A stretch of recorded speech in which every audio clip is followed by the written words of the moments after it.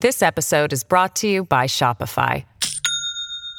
Do you have a point of sale system you can trust, or is it a real POS? You need Shopify for retail. From accepting payments to managing inventory, Shopify POS has everything you need to sell in person.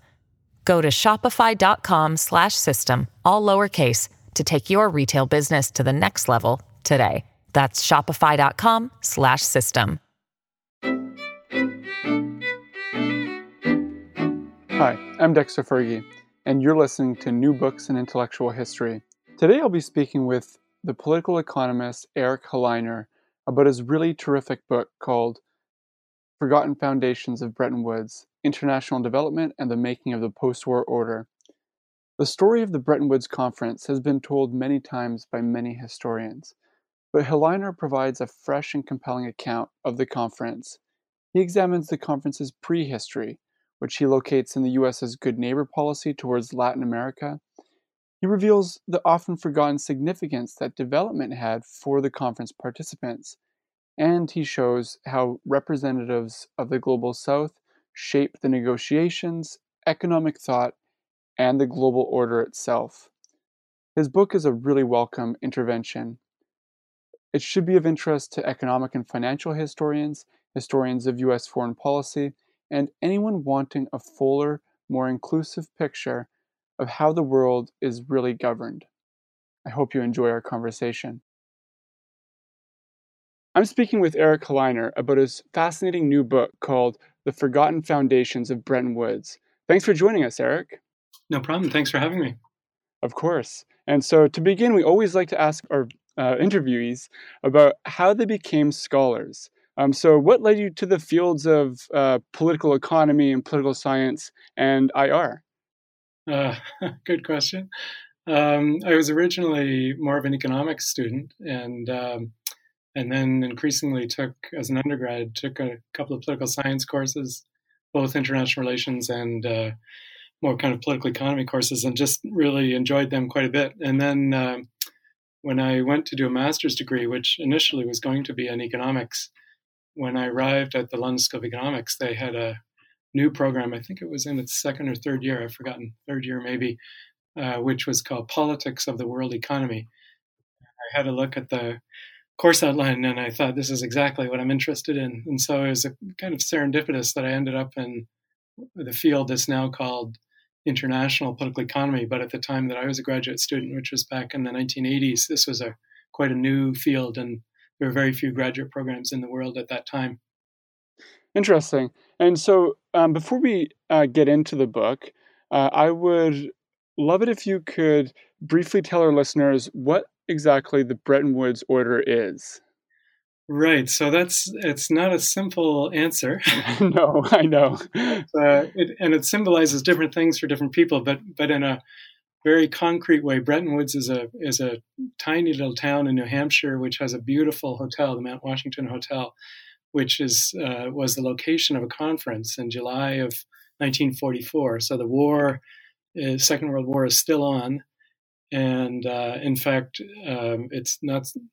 The conference begins July 1st, around the time of the D-Day, the Normandy landings, and so it's a very unusual moment to have a major international conference. And the objective of the conference was to try to organize the post-war international monetary and financial system with the sense that while the war was still on, it's good to plan what you might be trying to build after the war, and particularly the sense that all the countries who were attending were allies, or at least neutral countries, and it might be a good environment in which to think ambitiously about avoiding some of the mistakes that took place after World War I, where there was much less planning done about how the world economy should be organized. So that's the context, and so people refer to it as the Bretton Woods conference because of its location. But what they did at the conference was came up with a set of agreements to establish two institutions, one called the International Monetary Fund and the other called the International Bank for Reconstruction and Development. And those two institutions were seen as kind of foundational for the post-war international monetary and financial system. And the IMF, the International Monetary Fund in particular, had a set of its articles of agreement were almost like a constitution for international monetary and financial relations. And the idea was that countries would ratify those agreements and they would be kind of a binding international legal mechanism. And that was quite a new thing for international monetary and financial relations, which previously had been organized on a much more informal basis. So that's the. I don't know if you want more on the actual content of those agreements. No, that was impressively succinct.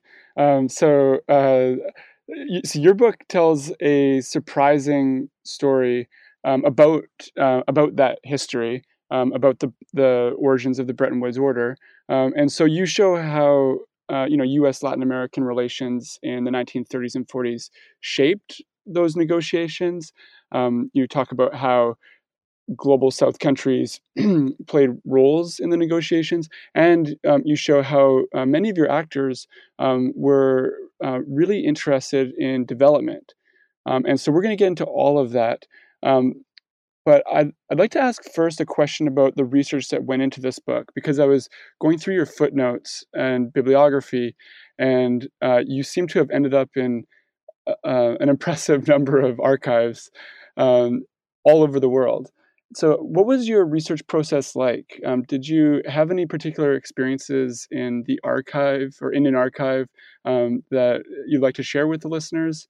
Yeah, so this is a question which I'm embarrassed to answer, because graduate students take detailed courses on methodology and you're supposed to approach things in specific ways. But this was really kind of an accidental project with, at the beginning, no intention of where I ended up. So in this particular case, I was doing some archival research on another project entirely, and stumbled upon some archives in Washington, which I just found absolutely fascinating. And these were discussions in about 1940 between U.S. and Latin American officials about how they might organize the inter-American system in a context where Germany had essentially overrun Europe, and they were thinking about the inter-American context as a kind of a increasingly possibly a closed economic bloc. And those discussions were raising issues which I just had no idea had been discussed so early on. And they were really issues about the idea of international development, the idea that rich countries, in this case the United States, might contribute through public mechanisms to the development of poor countries, in this case Latin American countries. And I had often taught the history of international development, and there's a lot of conventional narratives that these archives were just really surprising me, because we often talk about the origins of the idea of international development coming a little bit later than that. So that was the original prompt, and then it just led me into all kinds of other things step by step. And in each case, I know you're a historian, so you've done archival work. Often you find absolutely nothing for days, weeks on end, but and that was certainly true in this project. But I found other moments where you'd hit an archive and it's just a gold mine of material, and it would lead you into directions you had no idea that you would be going in when the project began, or even when you arrived at that particular archive. So overall, the project took a long time. I mean, this was over 10 years Wow. in the making. Wow. Well, I'm glad I asked. And so one of the reasons why your account is so surprising, and something that you've already been, something that I've mentioned and you've been alluding to, is that U.S. Latin American relations, the Third World, and development don't usually come up in accounts of the origins of Bretton Woods. And so I'm just wondering why historians have overlooked this part of the history. Yeah, that's a question I found myself increasingly asking as I found more and more evidence of the extensive nature of the discussions of development of international development at Bretton Woods. And so it led me back to the secondary literature, the existing histories of Bretton Woods, which really rarely say much about it. And so as you're asking, why would there be such an odd oversight? And I do think there's an answer, which is that in the early post-war period, so after World War II ends, So ends in 1945. The Bretton Woods Conference was a year before. But right after the end of the war, there was a kind of quite a rapid change in the implementation of these agreements that had been reached in 1944. And in particular, the development side of the Bretton Woods agreements was suddenly downplayed for reasons I can go into if you're interested, but essentially linked to some of the politics around the Cold War and some of the complications in foreign relations at that time. And so if you were then to write a history of Bretton Woods, and the first major history comes out of the 1950s, you're looking at it through the lens of the 1950s, which is that the Bretton Woods agreements are a kind of about the Western alliance, especially about the Anglo-American relationship that constructed them in 1944. And the notion that China, for example, had a major role at the Bretton Woods Conference, which it did. It was actually brought the second largest delegation to the conference. But the notion that you would write about that was less interesting because China was now on the other side of the Cold War and not part of the system. And so that and some of the other countries that were from poor parts of the world who participated, they just were less central to your concerns as a historian of Bretton Woods in the 1950s. And once that got set, I think there is a bit of a path dependence where people read the early major works, cite them, and just a conventional wisdom gets established. And so that's kind of what I increasingly began to think of as why history got off slightly on the wrong track in this particular episode. Great. So your book is divided into thematic and mostly chronological chapters. The first few chapters look closely at U.S.-Latin American financial and economic relations in the 30s and 40s. And then the rest of the book examines different aspects of the creation of the Bretton Woods Order. And I was really interested in those early chapters on the good neighbor policy and its economic and financial dimensions, which I am ashamed to say as an Americanist and someone who studies U.S. foreign policy, I knew actually a little about the economic and financial dimensions to that. So can you say a little bit about how this policy developed in the 1930s, which institutions and people worked on it, and what motivated them to enact this policy that was such a departure from earlier policies? Well, it is a fascinating story, and you're not alone in not knowing so much about it. It's there certainly is good work done about it by many people before me, but I also felt like I knew quite a bit about U.S. foreign economic policy in that period, and really had not come across much of this work before I began this project. So what I think was particularly fascinating about it is that it's in the context of relations with Latin America that a lot of U.S. Interest in developing internationalist economic policies originate. And in a way you can understand why in the 1930s context, that the world is increasingly fragmented into economic blocs, and the U.S. has many existing relations with Latin America. And so Latin America becomes a kind of region which the U.S. can almost experiment. And that's really the way a lot of the top U.S. policymakers thought about it. It can experiment with new kinds of foreign economic policies that might then form the basis for a more globally oriented policy in what becomes the post-war period.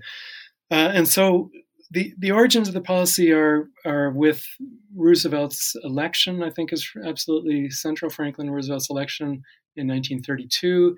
He is committed to this kind of good neighbor concept that the U.S. shouldn't be interfering in Latin American countries. By the late 1930s, the notion of a good neighbor is not just about, it's not kind of a negative concept. We won't interfere. It's also got a positive connotation that we will, in fact, also contribute to your, meaning Latin American countries, to your development aspirations.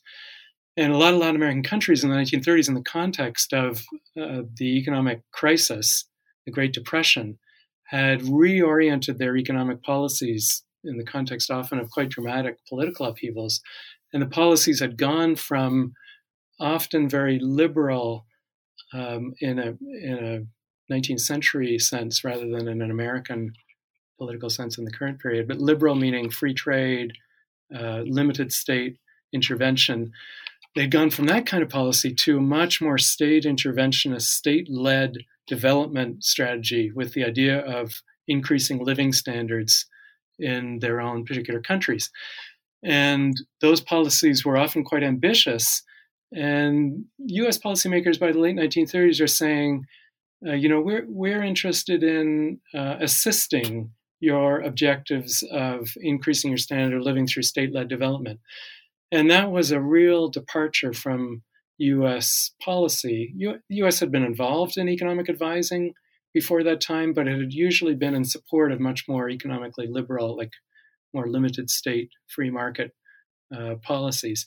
And now they were saying, no, we're willing to assist in some way these new kinds of interventionist ideas that you have around the idea of state-led development. So that's really the origin of the policy. So then, if the question is why is there that reorientation in U.S. policy? I think there's three explanations which I give in the book. One is a kind of strategic one, which is that U.S. policymakers are increasingly concerned about Nazi influence in Latin America. And so if you're a U.S. policymaker, you're concerned to cultivate alliances in the region, especially as the international security context is getting increasingly unstable. And the Germans, the Nazi government in Germany, was actively supporting Latin American state-led development. And so if you as an American policymaker came in and said, no, we just want to support what we used to do, which was more free market oriented policies and not really development oriented in this activist way, you wouldn't get a very good reception in many countries because the Germans were offering much more interventionist support. So there's partly that kind of strategic rationale. There's then, I think, some economic rationale where there were some U.S. businesses that had an interest in supporting industrialization in Latin America. And so these might be exporters of machine goods or exporters of products that were going to help with industrialization in various ways. So the second explanation was more of an economic explanation where there were certain U.S. businesses that could see some benefits in Latin American industrialization initiatives. And so they might be exporters of machine goods or other things that are supporting Latin American industrialization. And there's some evidence that U.S. policymakers are listening to them and also interested in supporting U.S. businesses that might be able to export to the region as part of building a U.S. recovery out of the Great Depression. And then there's a third and final explanation, which in some ways is the most intriguing, which is that there were a number of people that I came across in the archives who were clearly very ardent New Dealers.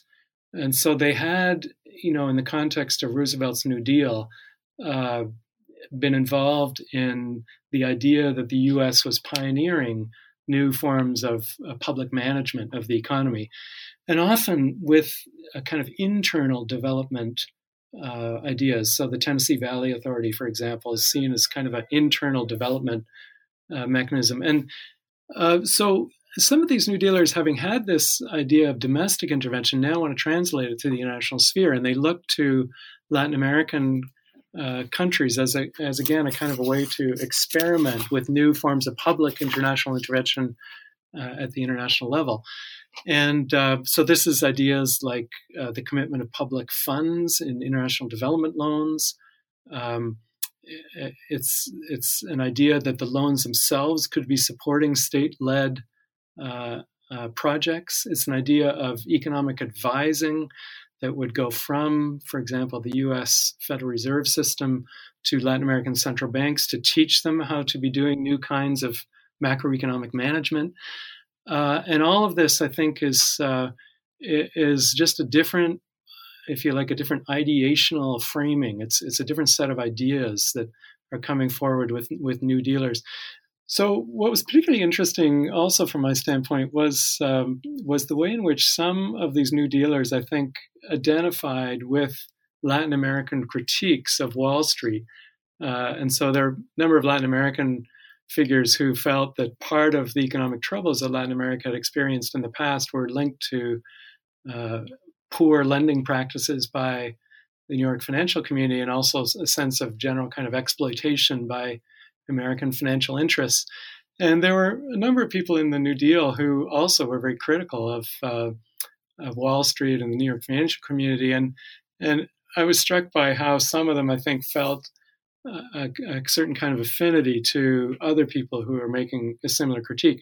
And so some of the ideas of public international lending, which eventually becomes the IMF and the World Bank, I think came out of a sense that we can't really trust the private financiers in New York to do a good job of accomplishing public goals, which in this case was the promotion of development in a poorer part of the world. So that's all of that combines this combination of strategic motivations, in some cases a sense of economic interests, but also this new kind of New Deal ideas. All those three things combine to generate a policy which is highly innovative in the context of U.S. foreign policy, which was this idea that the U.S. could play an active role in supporting the development of poorer countries. Yeah, absolutely. And something that surprised me about reading this part of your account was just how quickly Latin American countries forgot about earlier, U.S. Imperialist occupations, or about the U.S.'s problematic financial advising, in the 1920s, for instance.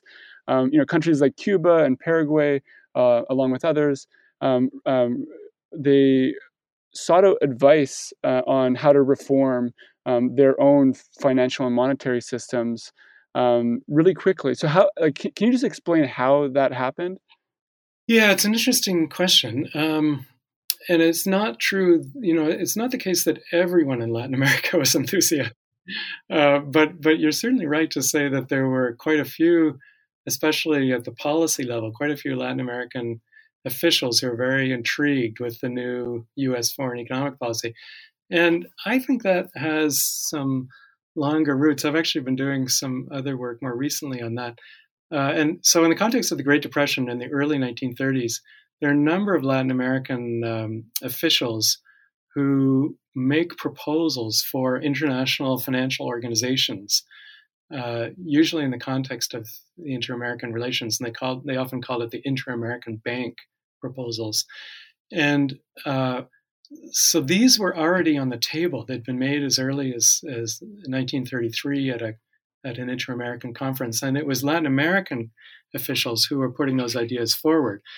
And throughout the decade, up until 1939, it was on the U.S. side that there was resistance to the idea of an international financial institution that might promote development. But if you're asking kind of why were Latin American officials interested in that, I think you just have to think about the crisis that they're facing. Like if you're a Latin American official in the early 1930s, global commodity prices have collapsed. Your external markets have collapsed for your products.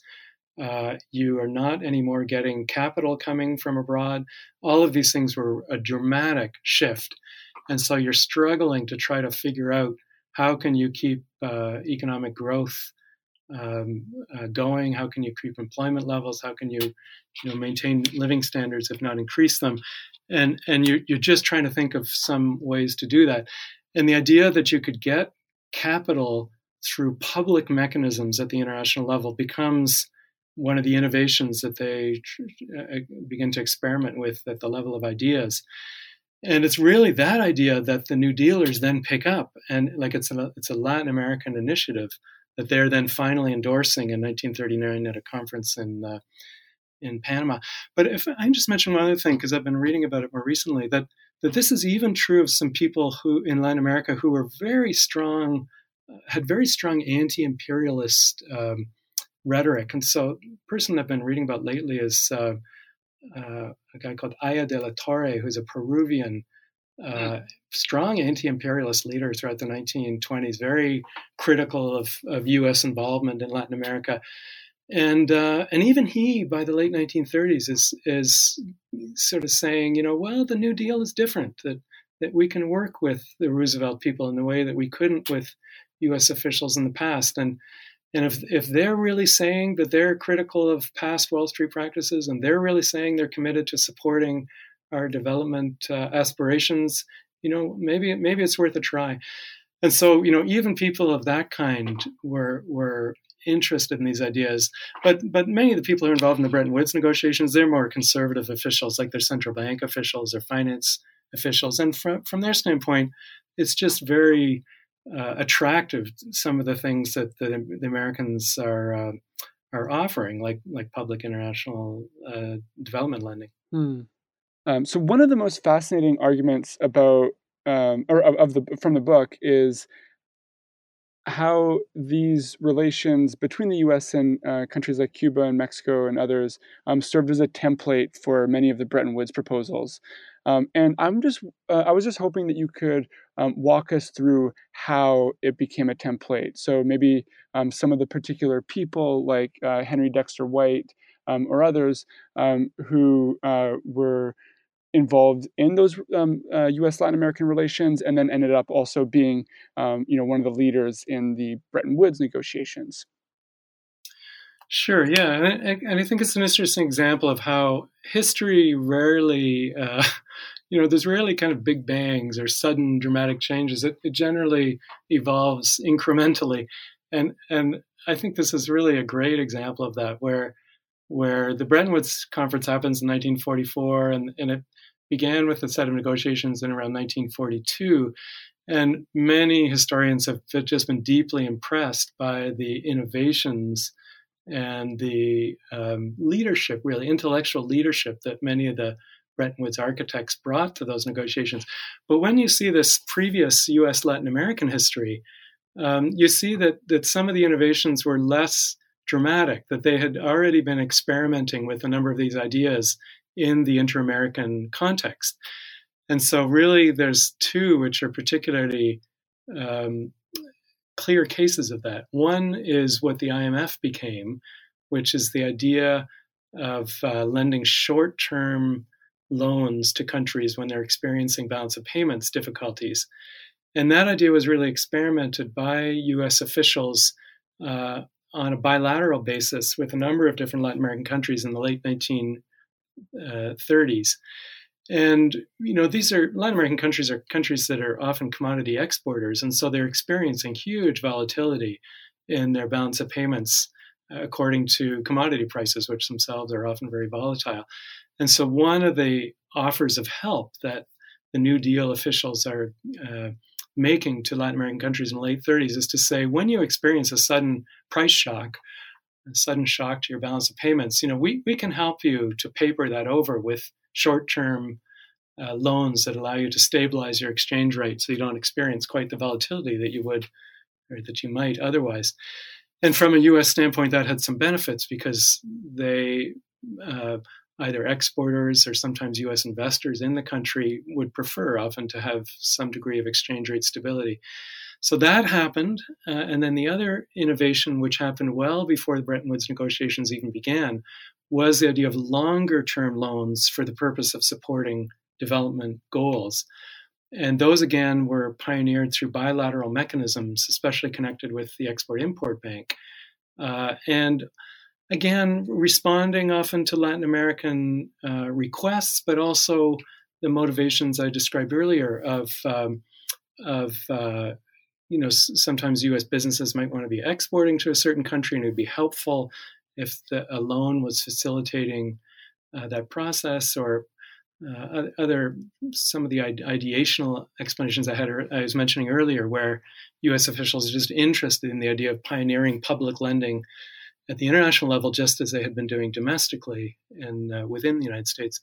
So those two things all are percolating, if you like, in the inter-American context in bilateral channels. But then the most important development from my standpoint was just after the Second World War began, begins in September 1939. There's a conference in Panama, an inter-American conference, where Latin American officials once more bring this idea of creating an inter-American bank, and U.S. officials endorse it finally, after many years that they had not been willing to endorse it. And for the first time, you begin to get discussions about those two ideas I just mentioned, short-term lending for balance of payment support and long-term development lending, being offered not just bilaterally, but rather also through a multilateral financial institution. And that's a huge innovation, because then you're halfway towards creating the IMF and World Bank. And so there's an intense set of negotiations that begin in the fall of 1940 and culminate in the fall of 1939 and culminate in the spring of 1940, when they have a full convention agreed upon of exactly how you could establish an IMF World Bank type institution. And what's interesting in retrospect is that the Inter-American Bank proposal, which, as I'll mention in a second, is never endorsed fully, but the proposal really combined the IMF and the World Bank into one institution. That institution was going to do both short-term and long-term lending. And at the center of those negotiations was this fellow, Harry Dexter White, who's drafting all of the text in cooperation with other U.S. officials and Latin American officials, but he's really at the center of it. And he, fascinatingly, is also at the center of the Bretton Woods negotiations that begin 2 years later. And so there's often been a kind of a bit of a mystery about, like, how did Harry Dexter White come up with his plans for the IMF and the World Bank so quickly in early 1942, when he was asked by the U.S. Treasury Secretary at the time, Henry Morgenthau, to draft some initial proposals. This is right after the U.S. has been attacked at Pearl Harbor. And because he writes these very long plans very, very quickly within a period of a few weeks.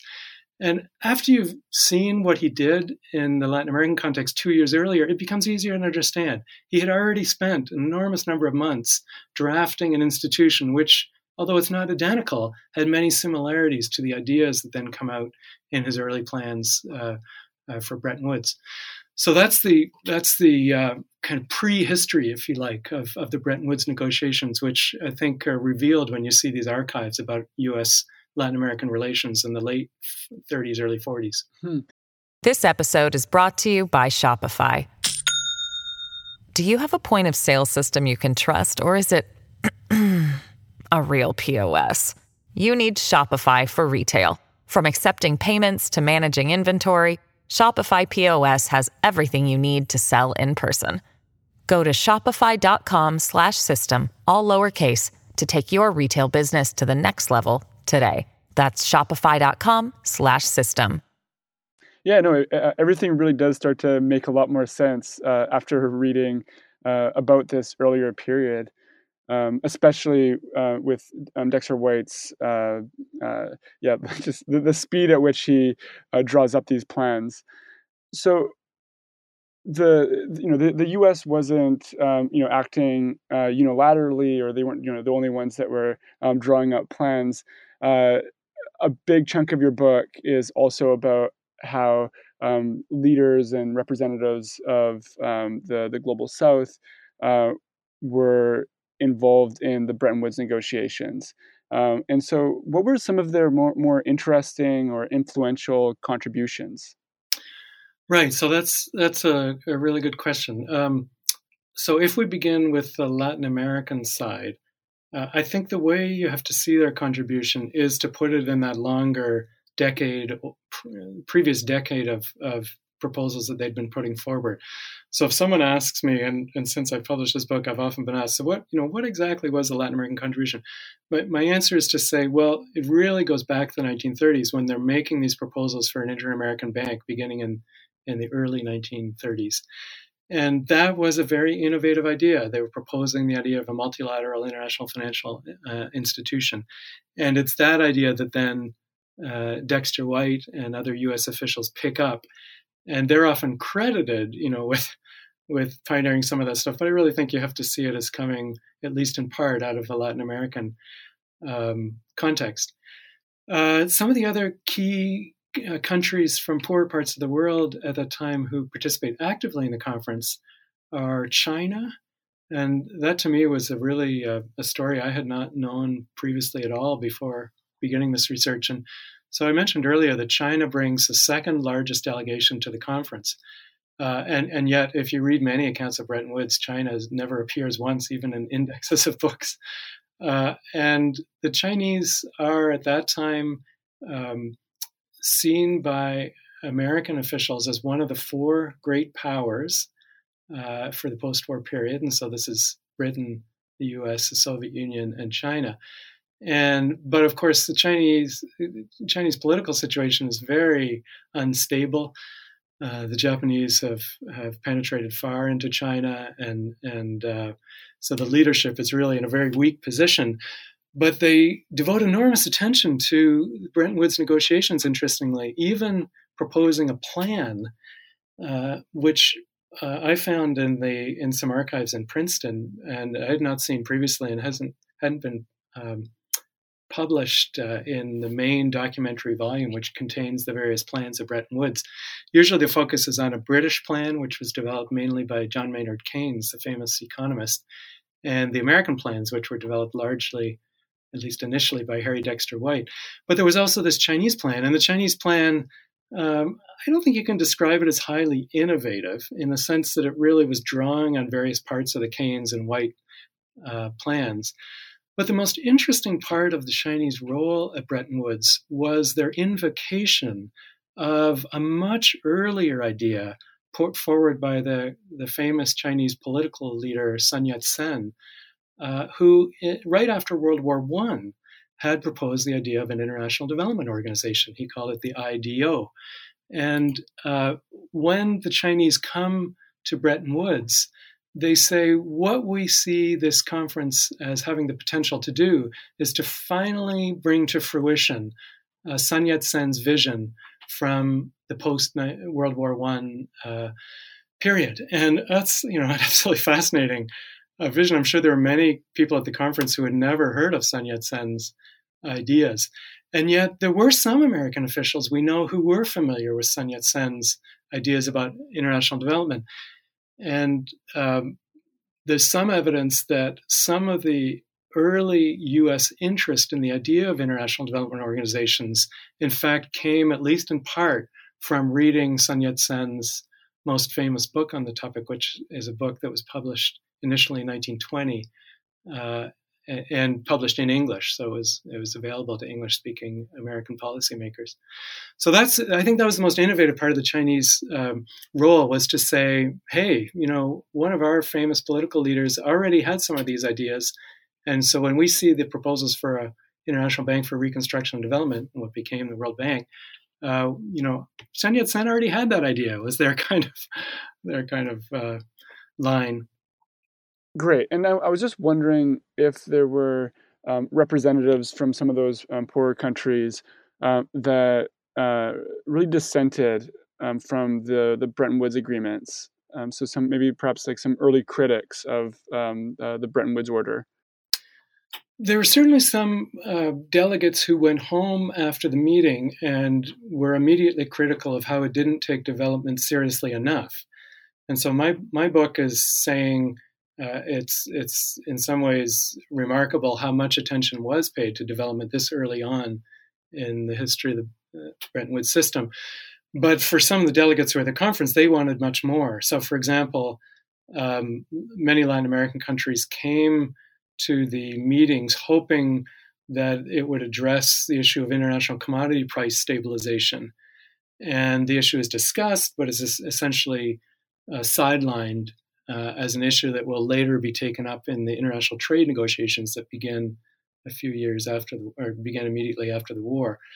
And so there's disappointments of that kind. There were also disappointments around the size of the World Bank, or what was initially called the International Bank for Reconstruction and Development, that some people from poorer countries felt that it was just, it wasn't going to be as helpful to them as they had hoped.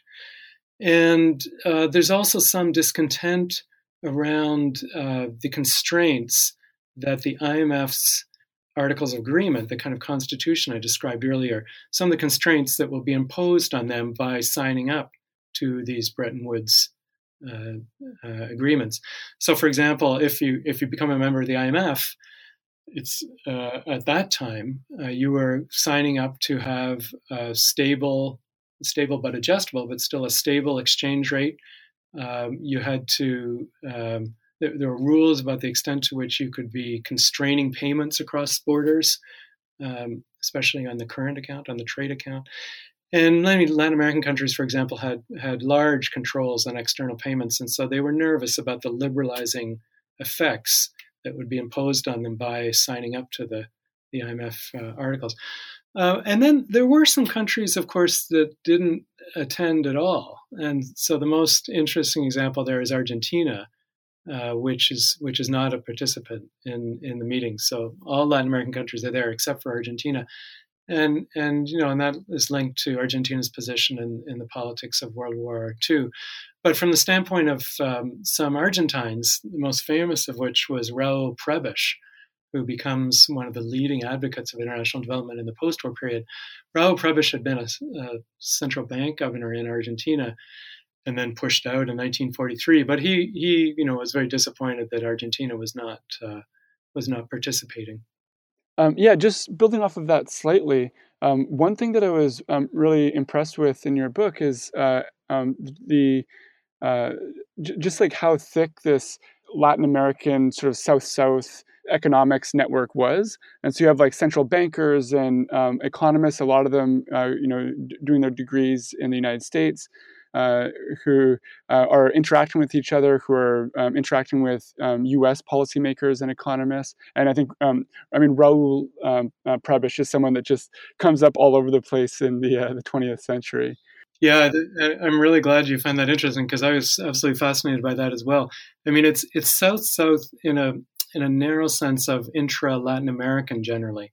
What's kind of strikingly absent when you think about the politics later in the 1960s and 70s is there isn't really a kind of a Latin American, Asian, African alliance. And it's interesting. One thing I found in some Chinese archives was some Chinese officials saying, we can be the leaders of the poorer countries of the world. But really, it's not, even at the conference, there's not a huge degree of coalition building of that kind. And of course, Africa is hardly represented. The main country that's promoting development is Ethiopia at that time. Liberia is represented, South Africa is represented, Egypt's there. Both Egypt and Ethiopia are pushing some development ideas, but Liberia and South Africa much less so. And the rest of Africa is colonized and not represented.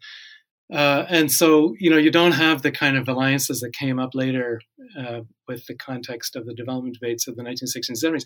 But you're right that within Latin America, it was striking the extent to which there was a kind of a intellectual consensus being formed, often in the context of the negotiations themselves. And as you pointed out, fascinatingly, some of the leaders were central bankers who we don't normally think of as intellectual radicals, if you like. But these central bankers, of whom Raúl Prebisch was certainly a central figure, were really pioneering new ideas of how governments could manage their domestic economies in ways that might promote higher living standards. And it's also true on the U.S. side, where it was officials within the U.S. Federal Reserve System, not so much in the Federal Reserve Bank of New York, which was more conservative, but within the Federal Reserve System, officials in Washington, who were often interacting very closely with these Latin American central bank intellectuals about these new ideas. And so the key figure there, as you will have seen in the book, is Robert Triffin, who was Belgian by origin, but was working in the Federal Reserve at that time. And Triffin and Prebisch strike up a very close friendship. And Triffin is going to all kinds of Latin American countries right around the time of the Bretton Woods negotiations with, giving advice which is just extremely different than the advice that so-called American money doctors in the 1920s had given. Instead of saying you should set up the gold standard and you should liberalize the economy, they had much more activist ideas about what the government could do to promote industrialization and state-led development. Mm-hmm. And so one other thing that I really wanted to ask you about was about some of the differences between the British delegation and the U.S. delegation, because as you point out in the book, usually Bretton Woods gets seen as this like Anglo-American initiative. But something that's really interesting about your book is that it shows that some of those disputes, but in very different terms and about very different things. And so, I mean, so yeah, well, what were some of those disputes? I mean, one of the things that I was really interested in, and this is kind of adjacent to the Bretton Woods negotiations themselves, but it's illustrative of their differences, was the story about Ethiopia and how it became, basically a protectorate of Britain after 1941, but then Ethiopia worked with the United States to basically peel away from the British. The U.S. and Britain had just had completely different understandings of how to integrate Ethiopia into the global economy. I think I might have answered a little bit of the question, but could you elaborate on that and some of the differences? Sure. No, you're absolutely right. And that particular example, I was absolutely fascinated by that one too. It's such an emblematic case where the British are coming in and saying what we imagine the place of a poor country in the world economy to be is that its monetary system will be governed by a currency board, which essentially meant a fixed exchange rate and no real capacity of the government to do activist macroeconomic management. And the Americans, in this case, it's once again Harry Dexter White with some other officials who are saying, no, we're willing to do the kinds of things that Robert Triffin is saying needs to be done, which is a more activist-oriented central bank, allowing for exchange rate adjustments and allowing for capital controls and different ways of managing the national economy's relationship to the world economy that might allow for more policy autonomy for the Ethiopian government to promote its development objectives. And so, as you suggest, it's kind of a struggle between U.S. officials with this more activist New Deal orientation and British officials with a more colonial, if you like, attitude. They had currency boards in many of their colonies, and so there's that's the model they're used to. It's not to say there was no discussion of ideas of development in the British circles, because even Keynes himself had become initially famous in his career through writing about Indian currency and finance. It's his first major work. And in that work, he's open to some less orthodox ideas about how money might be managed in poor regions of the world. But Keynes himself, he just doesn't seem very passionate about development issues. That's my sense. He hadn't traveled in the developing world much. It's not his central concern. And then he, like all British officials, are really fixated on their own enormous economic troubles that are going to appear the moment the war ends, which is that they've accumulated huge sterling balances, which are going to have to be managed. These are essentially debts that they owe to people who've been accumulating sterling balances. And so one of the reasons you want poor countries like Ethiopia to be part of a sterling-based currency board is that's supportive of the British balance of payments. And so the Americans, are in a very different situation where they're emerging from the war as a major creditor to the world, and they have more freedom to be experimentalist, whereas the British are very, very constrained and very conscious of those constraints. Wonderful. And we are now nearing the end of the book and as well the interview. And I wanted to ask you a question about after going through this like new narrative of the Bretton Woods negotiations and its origins and its prehistory. How should this change our broader narratives about the 20th century and about international organizations, these other histories? Yeah, that's a tough question. Maybe I can just answer it by telling you what it's done to my own research trajectory. Great. So, like for me, the most interesting thing was to come to understand this formative moment of the post-war period from a less kind of Anglo-American or Western-centric standpoint, and to recognize that some of the key initiatives and some of the key ideas, not all of them, just some of them, had a much wider geographical origin in Latin American thought or Chinese thought or whatever it might be. And so I think that's useful for historians of international relations to recognize that key norms. We often have a sense that norms kind of originate in the most powerful center of the world and then diffuse outward. But I think in this particular case, it's not entirely true that the norms are coming from many different places, and they're mixing together in kind of transnational ways, networks that are not at all just one unidirectional. And I think it helps us to move towards more of a sense of global history, if you like, where we can think about the flow of ideas being multi-directional and a multiplicity of origins of those ideas, and also the complicated ways in which individuals are sitting in particular locations in international relations, but forming really often quite complicated alliances in ways that some of our more conventional international relations scholarship doesn't, I think, fully capture. Great. And that's actually a wonderful segue into the final question that we always ask on this show, which is, what are you working on right now? Right. So I'm now working on essentially what you might call a kind of a global intellectual history of ideas about the politics of the world economy.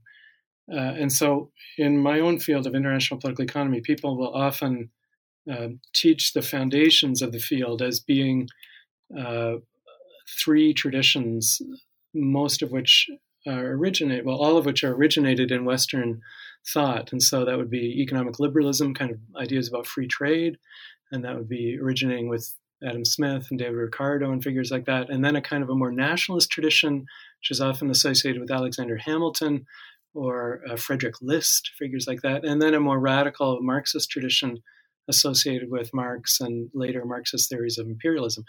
And what's striking about the way we present the field to students, or at least how we've done it historically, is that it's giving them a sense that these ideas only emerged out of generally European and American thinkers. And I'm just trying to think of a way that we can also bring in thinkers like Sun Yat-sen and some of these Latin American thinkers and also Indian thinkers.